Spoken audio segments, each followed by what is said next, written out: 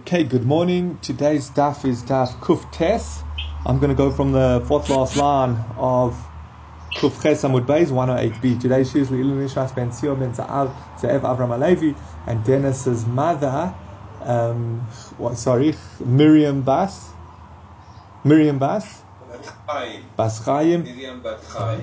Dennis, may you have a long life, and may their memory be a blessing, and may their neshamas have an aliyah. Just one point before we go further.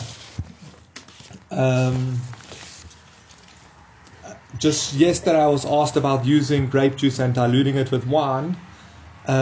So really it seems, especially on Pesach night, first as opposed to be strict on Pesach night, but part of the takana seems to be the alcohol factor in wine, and even that slight hint of sharpness that you find. So as much as possible, you should have wine. Again, I say this with huge reservations because we know there are people, people who struggle with alcohol and things like that. So obviously, take it where it comes from and discuss it with your specific posek if there are any concerns.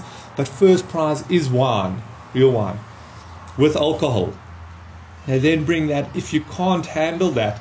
And the Gemara, we'll see, brings a sugya, or I don't remember if it's here or elsewhere, but I think it's coming up, of Rabbi Yehuda used to suffer basically a headache the whole year because he went so far to have wine on Pesach night, even though it was so detrimental to him. So we see you do have to go far to have wine.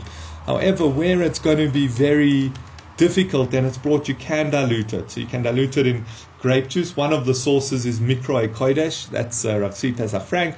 And amongst others, you can dilute it with grape juice.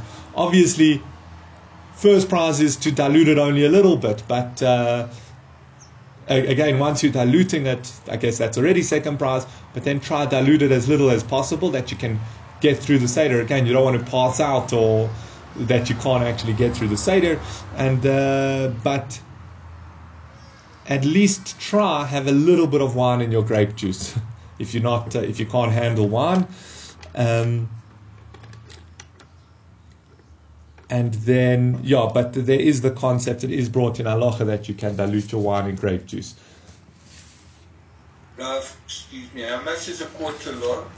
So we'll discuss that in today's daf. Okay. And then, so therefore, so the Seder would be wine. The Seder, the order of preferability would be wine with grape juice added, or then wine with water added. Obviously, the better the more wine in your dilution, the better. But again, we take into account the person who needs to dilute it, otherwise they'll fall asleep or be too sick or something like that. And then fourth prize would be grape juice, fifth diluted grape juice, and then there's other things like Chamar Medina and things like that. But that's theoretically quite far down the list. That would be the very basic. And then red wine, as we haven't mentioned, that there's an aspect to have red wine. So that would be, again, keep in mind you only have to have a reviis. So you only have to have a reviis, and you only have to have a majority of the cup. Remember, we saw yesterday, ideally you should have a majority of however much wine is in the cup. And if not that, at least a rov of a reviis, a majority of a reviis, but you really should on Pesach night try a majority of the cup. So obviously it's best to drink the whole cup. But next best would be to take the smallest cup that holds just a reviis and use that, so that you have to actually drink less, rather than taking a big cup that you can't finish what's in the glass, or you can't manage to have that much wine. So obviously do as much as you can to tilt it in your favor that you can have wine. And then obviously, as we said, diluted with grape juice, a stronger, the more wine in that dilution, the better. But again, and then third prize would be grape juice. Okay, I think, Mervyn, I think that's an overview of the halachas regarding this. As I said, yes, obviously we've got to go into the poskim. What's the problem with grape juice? And there are even those who go so far to say it's got to be as similar as possible. There seems to be an ideal. It's discussed by Kiddush as well, but again, we're stricter by the 4 cups of wine because there's an aspect of chayrus, freedom, and with that, it seems Chazal instituted specifically with alcoholic wine, interestingly enough, although you do fulfill the mitzvah of the arba koises with grape juice, as we've said. And then, sorry, what was I bringing out? So you have to go into the poskim exactly. What about other requirements that we found by yayin nesef? It can't be mavushal. So should you rather try get yayin that's not mavushal for the seder, etc.? How far do we go in those comparisons and similarity is discussed in the poskim? Okay, let's go into al daf. As I said, fourth last line of Kuf Ches Amud Beis 108b. The Gemara says, "Ton Rabbanan akol chayovim ba'arba koises halalu, echod anoshim ve'echod noshim ve'echod tinoikos." Everyone's obligated in their 4 cups of wine, men, women, and children. Omer Rabbi Yehuda v'chi ma to'eles yesh li tinoikos b'yayin. What is the point? How does it help for a child to have wine? We'll discuss that shortly. Ela mekalchin lohem kol yosei goizim be'erev Pesach kadei shelo yeshanu v'yishalu. Rather, you distribute nuts and roasted wheat. I would translate it as treats to the children on erev Pesach so that they don't go to sleep. V'yishalu, and they ask questions.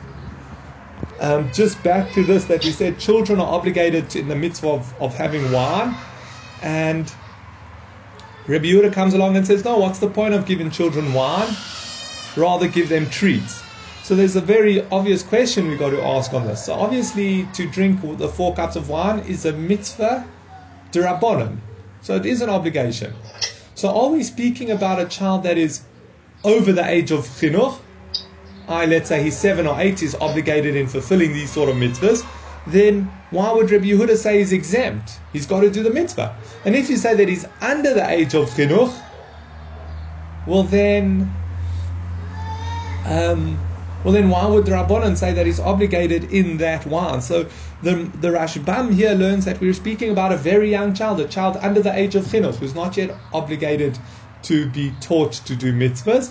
However, since he was also redeemed from Egypt, he also has to partake in this mitzvah. And Rabbi Yehuda comes along and he basically says, what's the point of giving a child under the age of chinuch wine? What do you gain? I think it's interesting because how we explain it, we're speaking about a 4-year-old child. 4-year-old child has a mitzvah of the 4 cups of wine according to the Rabbanan. But really, it's quite a strong question. But he's never chayav in mitzvahs. He doesn't fall into the category of mitzvahs. But all of a sudden we say, since he was also redeemed from Egypt, we're now going to put him in the category of mitzvahs. It's a difficult way of understanding the sugya, but that is how the Rashbam, amongst other Rishonim, learn it. Another approach is that we are actually, I'm trying to see my source, who was it? The Ran. I checked the Ran in the back of the Gemara. He says no. He says we must be discussing a child who's reached the age of chinuch, and that's why the Rabbanan say he's obligated in this mitzvah. We're not going into whether the alcohol is bad for them or if it's legal or illegal, etc. That's a separate discussion to be had. But Rabbanan holds it's chayav in mitzvahs. He's 10 years old. He's obligated in being taught to do mitzvahs. So you would have to give him wine. Rabbi Yehuda comes along and says, what's the point in wine? What do you mean, what's the point? It's a mitzvah d'Rabbanan to have 4 cups of wine, and he's reached the age of chinuch, you should have to give him. So the answer given, I thought it's a fascinating answer, which in my mind creates also a big problem. But he says that, no, because Chazal instituted wine derech cherus, as a way of freedom, as a way of showing that you are freed from Egypt. Children who have no interest and no enjoyment in wine, it's not derech cherus. So it turns out it's not actually chinuch. Again, chinuch would be to teach them to drink wine derech cherus, to do something derech cherus. But for a child to drink wine which he doesn't enjoy at all, well, that's not derech cherus. So therefore you're not teaching him to do the mitzvah, and that's why a child, even who's reached the age of chinuch, would not have to drink the 4 cups of wine. In my mind, why you're running into trouble with that answer is you get many adults who do not enjoy wine at all. At least I guess we could say, at least they claim to not enjoy wine at all. So what, all of a sudden, we definitely don't say they exempt from the mitzvah d'Rabbanan. So that's something to think about in light of that answer. Okay, then it carries on. So we mentioned, so give them treats so that they don't go to sleep, and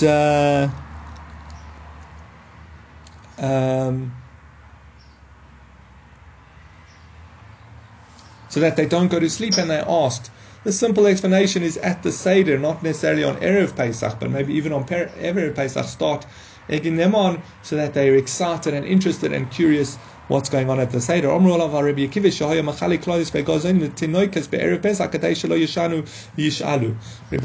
says that they used to distribute nuts and treats to the roasted wheat and nuts, treats to the children on Erev Pesach, so that they would ask these questions, so that they would not go to sleep and they would ask these questions.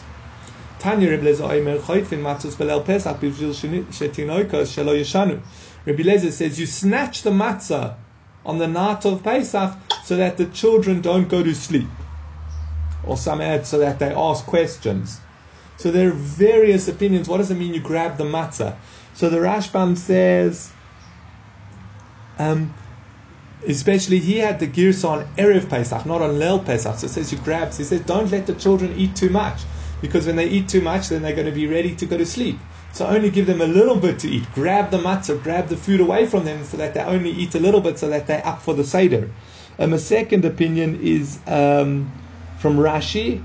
He says you remove the Seder plate, and this we have at certain times during the story. We remove the Seder plate, we put it on the table, we take it away, we uncover the matzah to keep the children curious and engaged. That's a second answer. A third answer, the Rambam. Well, let's go to the fourth answer.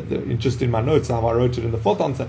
But Rashi, another answer that Rashi gives is to hurry up, to hurry home and eat your Seder immediately. We snatch it to do this mitzvah. And he says this makes quote, because we're now going to see Rabbi Akiva that says you about going home. But just on that, the Mishnah Berurah explains.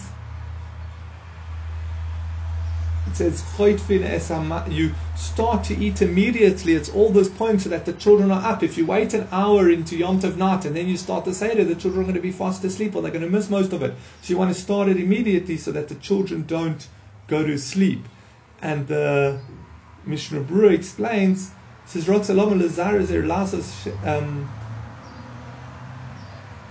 doesn't mean literally to start eating early, because remember there's the whole of Magid. So he says it means get the Seder going quickly, because then the children will get interested, engaged, and start to ask questions, etc. As opposed to if you take a long time to start, they're going to lose interest before you've even started. So that's what he says. Hurry to eat doesn't mean literally eat, because eating's in a long time. You've got the whole story, but it things. And then there's a fascinating. The Sharat Zion brings a very interesting discussion here.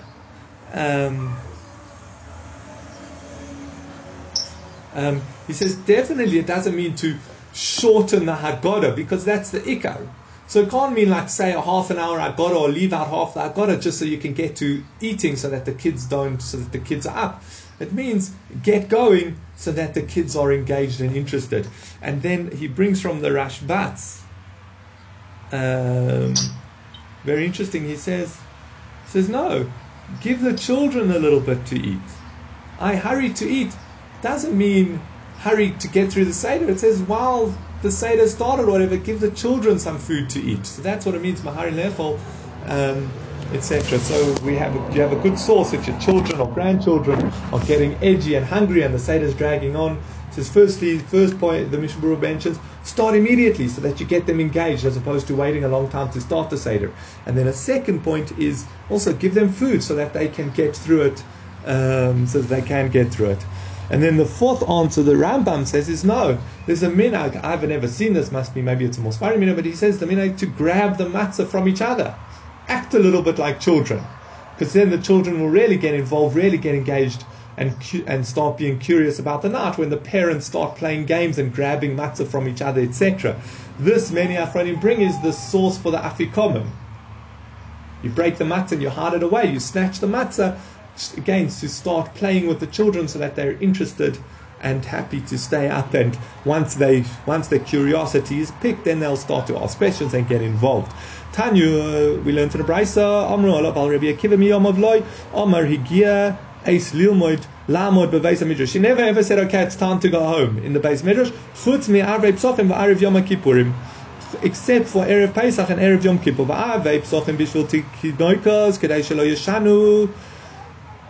On Erev Pesach, it's so that the children don't go to sleep.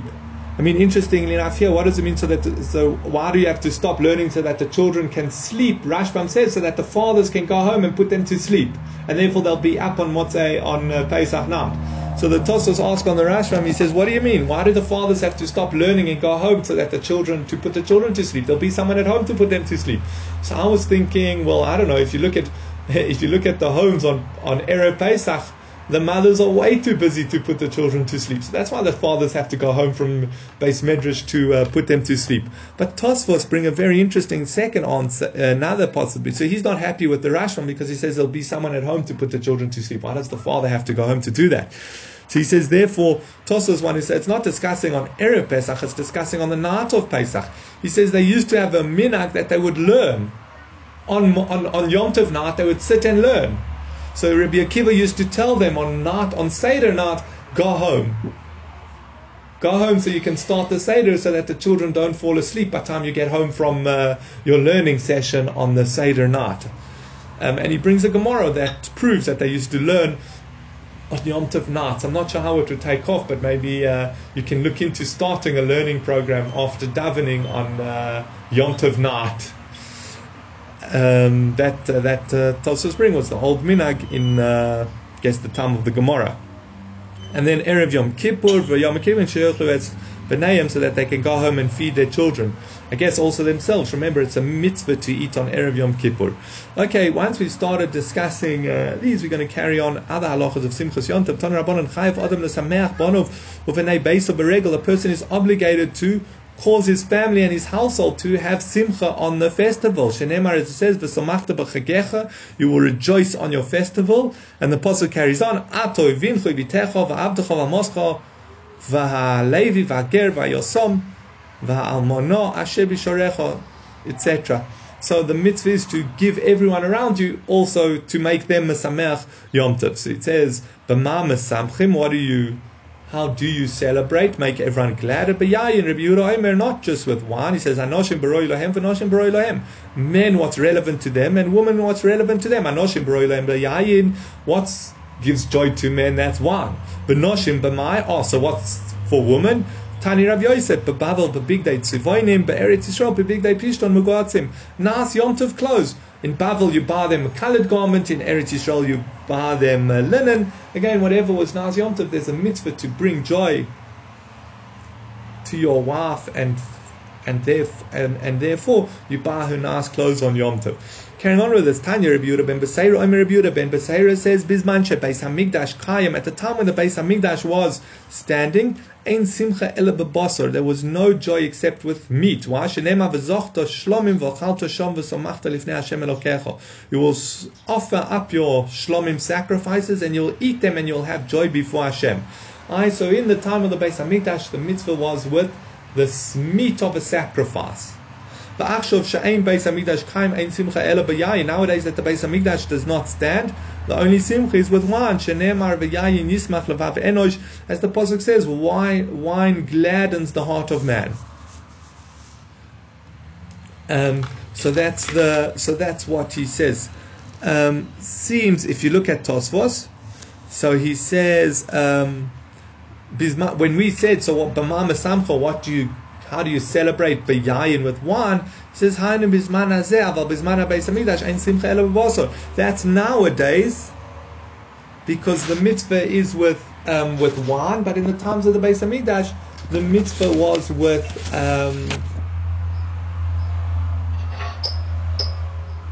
in the times of the Beis Hamikdash, the mitzvah was with. Sorry, I might slip my mind. The mitzvah was with the basar shlomim, with the korban, eating the meat of a korban. Now, however, the Rambam's very difficult, and the Beis Yosef asks him this. Rambam comes along and he says, so he's speaking about Simchas Yom Tov, and he says that you must give the men to eat and drink meat and wine. He says, what do you mean, give the men meat and wine? As far as we've seen in our Gemara, the mitzvah is with wine. So there are a few answers. The Bach, I'm just going to give one answer from the Bach. He says that no. there's two aspects to eating meat. There's the simcha of the shlomim, which is by the pasuk, and therefore in the time of the Beis Hamikdash, that's the ikar, that's the primary way to celebrate and rejoice on the festival and bring simcha in the festival, is to have shlomim meat, sacrificial meat. But there is the enjoyment of eating meat in general. And when there's no Beis Hamikdash, the ikar, the primary way of enjoying Yom Tov, is through wine, because there's a pasuk supporting wine, the yain yismach levav enosh. But there's no real source to have meat when there's no Beis Hamikdash. But again, it is a joyous factor, and that interestingly brings us to another point to discuss. It seems that on Yom Tov, if you learn like the Rambam that meat also is enjoyable to eat, so then the mitzvah of Simchas Yom Tov is not a narrow definition of specifically with meat or specifically with wine. It would be broader. What brings you enjoyment? And meat, especially by most people, it brings them a lot of enjoyment when they eat meat. So then the mitzvah, again, a secondary aspect of the mitzvah of Simchas Yom Tov would be to eat meat. Again, it's not the primary mitzvah because that's with wine, because there's a pasuk that tells us about wine bringing joy, but not with meat. Just another interesting question to go into is, I'm not going to go into it now, but is there a mitzvah to have, is it a mitzvah d'oraisa or d'rabbanan?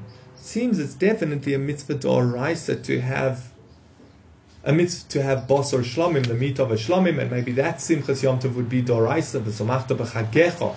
That's what it means. You rejoice on your festival, but it means rejoice with the chagiga, with the korban. So that's d'oraisa. But nowadays that we don't have that korban, is it a mitzvah d'oraisa? So interesting enough, Tosfos seems to learn it's not d'oraisa. However, the Shagas Arya, it's a long involved Shagas Arya, but he says that there is a mitzvah. The Rambam learns that there's a mitzvah d'oraisa. Again, whatever adds simcha to Yom Tov. Once we on this note, I think it's important to mention what the Rambam brings. He says, but part of the Ikar Simcha of Yom Tov is not just to have a party. Let's use the word party in a more condescending tone, as just to eat meat and drink wine and be happy. He says, an Ikar part of the Su'uda, as we read in the Pasuk, is V'samachta b'chagecha atoy vinchu b'techa, and it carries on to say, including the ger, the yosam, the almona.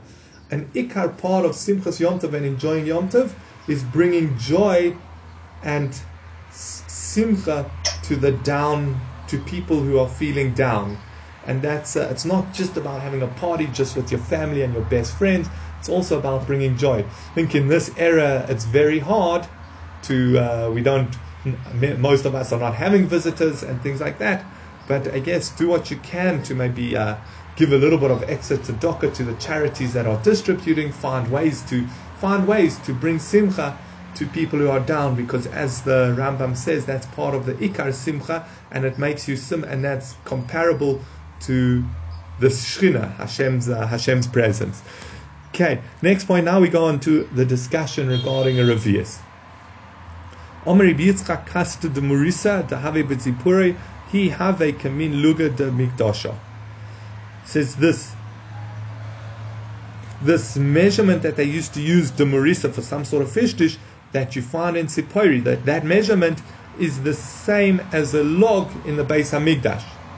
And with that you can measure the reviis of Pesach. You want to know how much wine to have?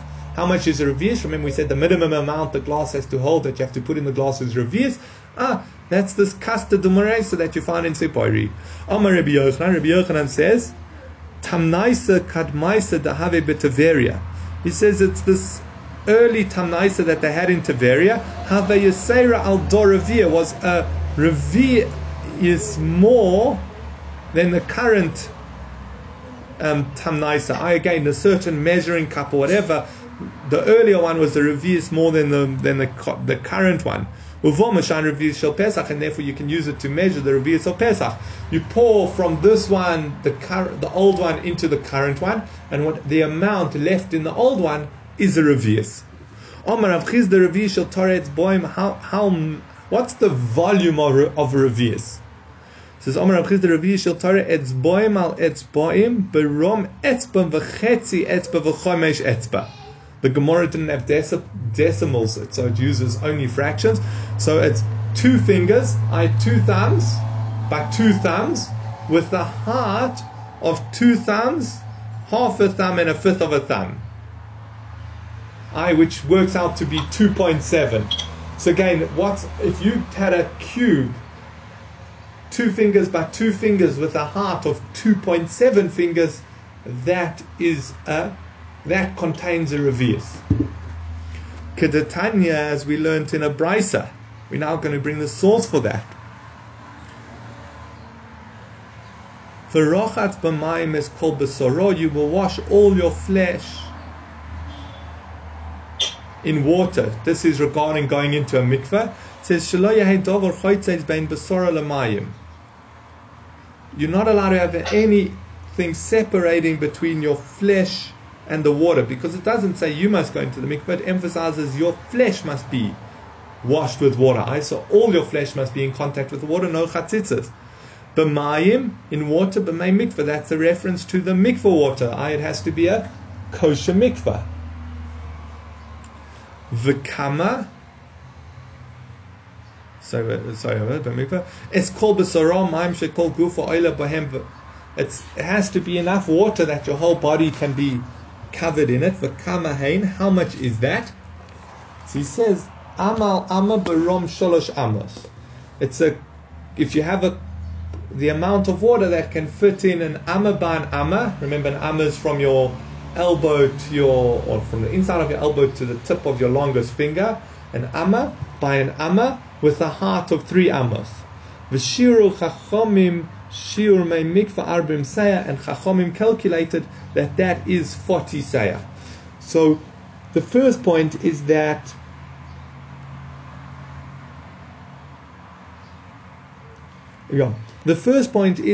basically Tosfos and the Rashbam explain an average person is about an amma from shoulder to shoulder, and that's why you need this cube to hold an amma by an amma, and 3 ammas high. Now the obvious question is 3 ammas is about 150 centimeters. Again, in the standard measurements, it's about 150 centimeters. Who's 150 centimeters tall? They must go above their head. You're going to need much more. You're going to need almost 4 amos or 3.5 amos. So Tosfos answers, he says, no, there's displacement. Remember, when he gets into the water, all the water gets pushed up. So if there's 1 by 1 by 3 amos high water, when he goes into the water, the displacement will push it up above his head, so he'll be completely in the water. And that is 40 seah. Now, there's lots of calculations, but basically they do the Rashbam, the Rach, all the Rishonim go in to do the calculation. If you shrink down from saying that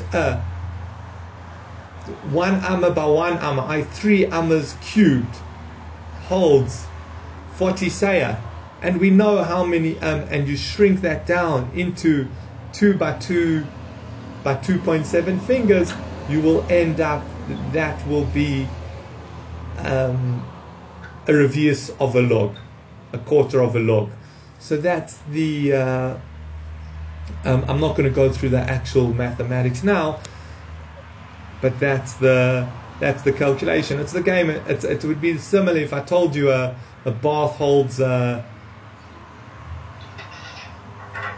a bath holds, I don't know what's it, 50 liters of water, and you know how the volume of the bath, you can then work out how much this 500 this certain container of a smaller size can hold.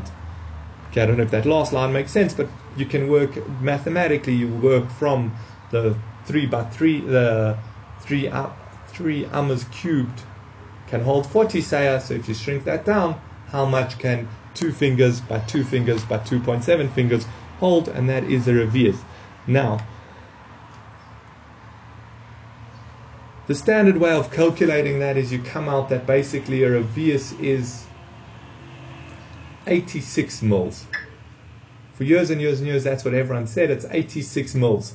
So Dennis, you asked me at the beginning, how much is a reviis? 86 mils. So you want to look for, I guess, for the Seder night, if you're someone who struggles to drink wine, you want to look for a cup that holds 86 mils of wine. So I don't think the cup can be exactly 86 mils, because then you're going to struggle to fit 86 mils in it, but it must be a drop bigger than 86 mils, and that is sufficient for your cup of wine. However, there's a complication in this. This is the one calculation, is this one, that 40, that basically if you take 2 fingers by 2 fingers by 2.7 fingers, that container of that size can hold the reviis. There's another calculation elsewhere based in the Rashbam and here and in Baba Basra, and other people bring it, that basically says a reviis holds a beitza umechza, an egg and a half.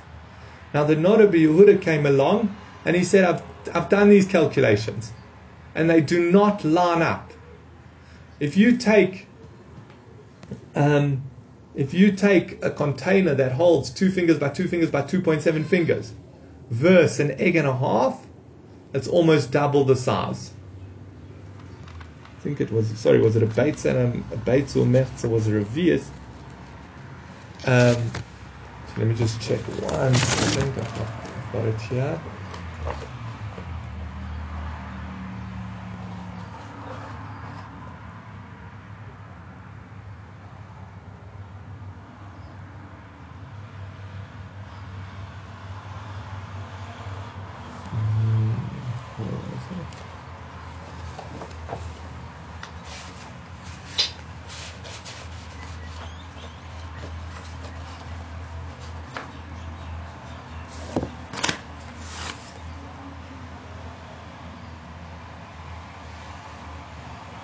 Yeah, the reviis contains the volume of an egg and a half, which is basically just about double the size of our eggs.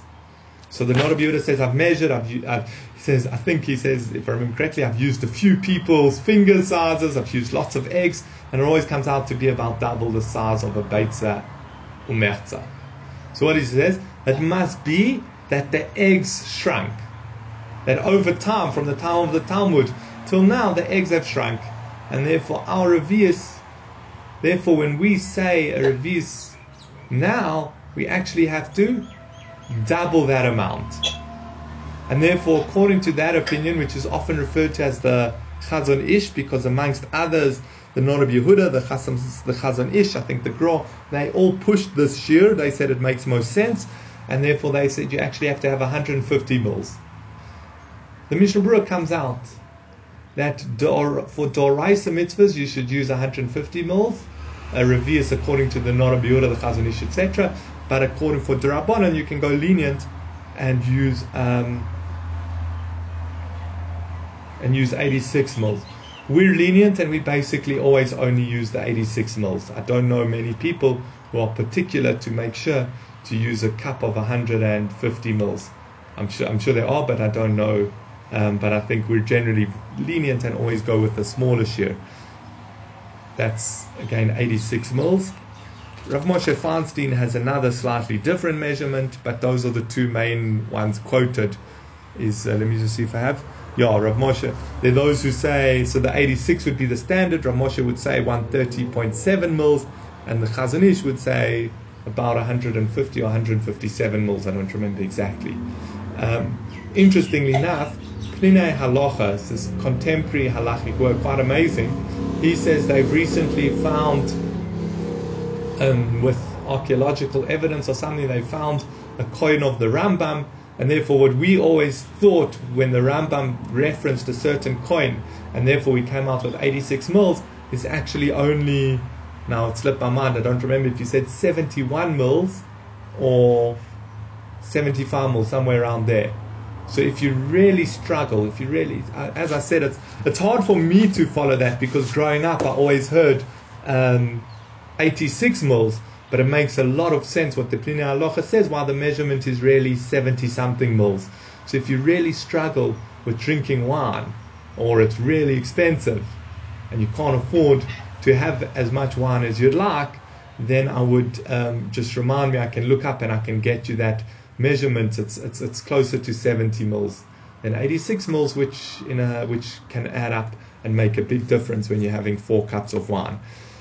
So that's the shiur of a reviis. Yeah, so in summary, just was short, is Altamora says that you calculate a reviis, it's 2 fingers by 2 fingers by 2.7 fingers with the height of that sort of container. And now elsewhere we learn that it's a Beit or Mech, so the difficulty is, according to the Noda B'Yehud, is that measurements don't seem to make sense. So we actually come out amongst the major poskim that there are actually 4 opinions of what a reviis is. The smallest is, as I said, from Pliny Halacha, it's about 70 something mils of wine, according to the standard that's been the standard for years. And this is the one I would generally say go by, is 86 mils. Rav Moshe Feinstein says about 130 mils, and the Chazon Ish I think is 150, 157 mils. Okay, Omar Ravashi, Omar Li Ravin Bar Chanina, Shulchan Shel Migdash Shel Prokim Habei. Based on the Shulchan, I'm not sure why this is brought here, but the Shulchan of the Mishkan, the table in the Beis HaMikdash must have, of the Mishkan must have been detachable. If you would have thought it is fixed together, you're never going to be able to put it in the mikveh because an amma doesn't fit in an amma. The Shulchan was 1 amma but 2 ammas with the height of with the height of 1.5 ammas. So now you've got to, if it becomes tomei, you've got to put it in the mikveh. The mikveh in the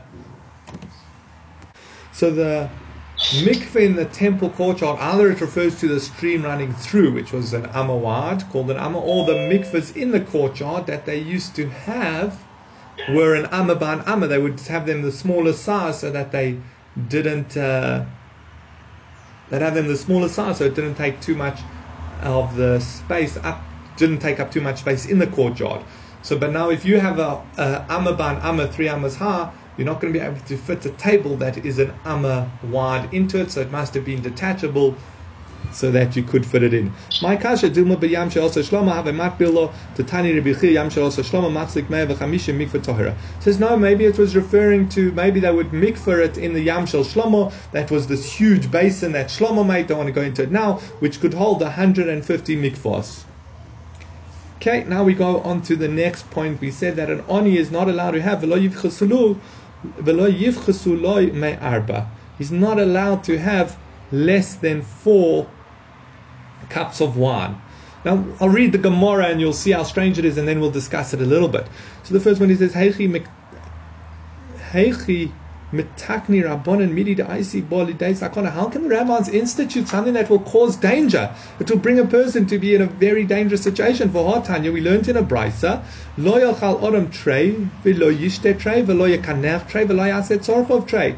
A person shouldn't eat 2 things. He shouldn't drink 2 things, i.e. in pairs. He shouldn't, I don't know what that is, have dessert or go to the bathroom twice, and he shouldn't have tashmish twice. So you're not allowed to do something in 2s. It brings a person into danger. What's the danger of doing something in 2s? So it's what's called Zugos, and we can have a long discussion now, and it touches on demons and sorcery. If you do something in 2s, it makes you susceptible to witchcraft and demons and stuff like that, which is very dangerous, and therefore you're not allowed to do something in 2s. Just a little bit regarding that. So just regarding doing something in 2s, what's so bad about 2s? Why are they so particular to not be to do things in 2s? And why would it make you susceptible to demons and sorcery, witchcraft and sorcery? So the one thing this is brought in Rishonim, that it actually, because it's to get away from the concept of dual divinities, 2 divinities. We believe that there's one God, and there are enough things in this world that imply a split. You have many opposites, day and night, or light, let's rather say light and dark, fire and water. There are many things that do not seem to fit together. How could it be from one God? And therefore so too, eating in pairs is to train us, to make us less, to not make us susceptible to this concept of 2 gods. Now, the next idea is mine, so it could be total nonsense, but I think what it has to do with, we find the obligation to not follow other gods and not get caught up in magic and sorcery and future telling, etc. You must be completely dedicated. Follow follow wholly, simply, straightforward, follow Hashem. And you mustn't get caught up in trying to work out the future to manipulate scenarios, and you mustn't get caught up in witchcraft and things like that. And when a person who lacks emunah, he opens himself up to the possibility of duality, of two gods or multiple gods, then he's opening. This is, I think that's similar to when you start doing things in pairs. You have to have 2 cups of wine. I guess almost in a way you could say saying 2 kiddush, just having 2 foods, 2 servings, etc. All of that represents opening yourself up to this idea of their possibilities of other powers besides Hashem, and that opens yourself up to the darkness and impurity of demons and sorcery. And that's why I think that could be at least a metaphor for what it's talking about here, why pairs are so bad. But also, again, the Gemara takes it as a pure sakana, which we know. Psukim being quoted often over the last year. The importance of looking after yourself. You're not allowed to have dangerous things around. You're not allowed to do dangerous things. You have to look after yourself very well. So that would be the issur of doing dangerous things. Just regarding when the Gemara discusses demons and sorcery, there's a famous machlokes rishonim, and it spreads into the achronim. It's a big, very interesting discussion. I'll just mention some of the headlines. The Rambam says that it's all nonsense. He says it in a few places. He says it's not real. It's just people making up things. I'll just read the Rambam from, this is Hilchos Avodah Zarah, Perek Yud Aleph, Pasuk Tezayin, but he mentions it in Perush HaMishnayos and Moreh Nevuchim all over. He says here, V'dvarim ha'elu kulam divrei sheker v'kozovheim. All these things, witchcraft, sorcery, demons, he says it's all nonsense and falsehood. V'heim, what's it for? And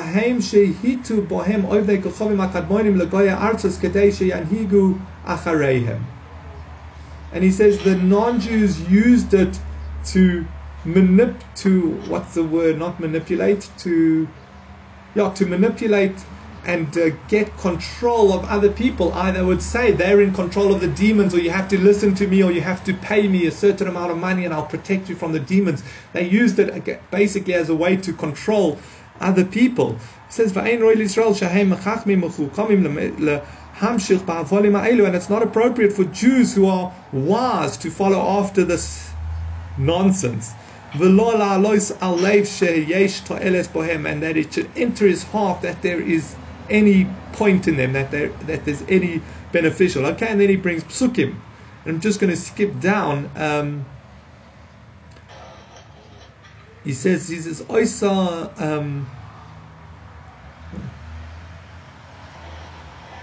he says, anyone who believes these things, or anyone who thinks that they're true, that there's wisdom to them.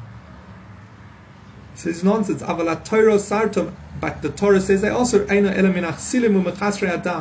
he's a fool and short on wisdom. If you say that demons are nonsense, if you say that demons are true and witchcraft is true, and the Torah comes along and says that it's asur, that's why I don't involve. He says you're a fool, you're an idiot. He says,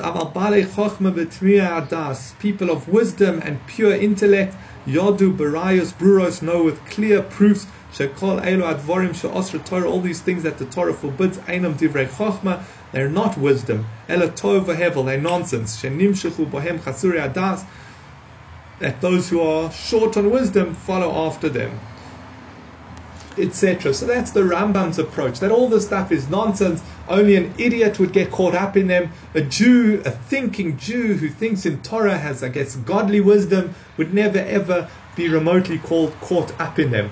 That's the Rambam. On the other hand, the Ramban, and this seems to be most Rishonim, hold it real.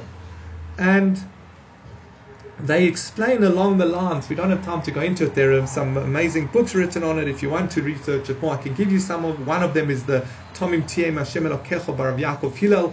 That's a well, not contemporary, but he is a contemporary. I think he might still be alive, or he was niftar recently, a Kabbalist in Israel. He's got a whole book on this, but it's written for everyone, so it's a wonderful book about this discussion and believing it and following it, and when you are allowed to, when you aren't allowed to get caught up in these things. But basically he explains that we know that this whole Hashem governs this world by putting forces in motion. Angels that supervise certain things, the constellation that manage certain things, the suns, all these different forces Hashem put in the world to direct and guide the world. And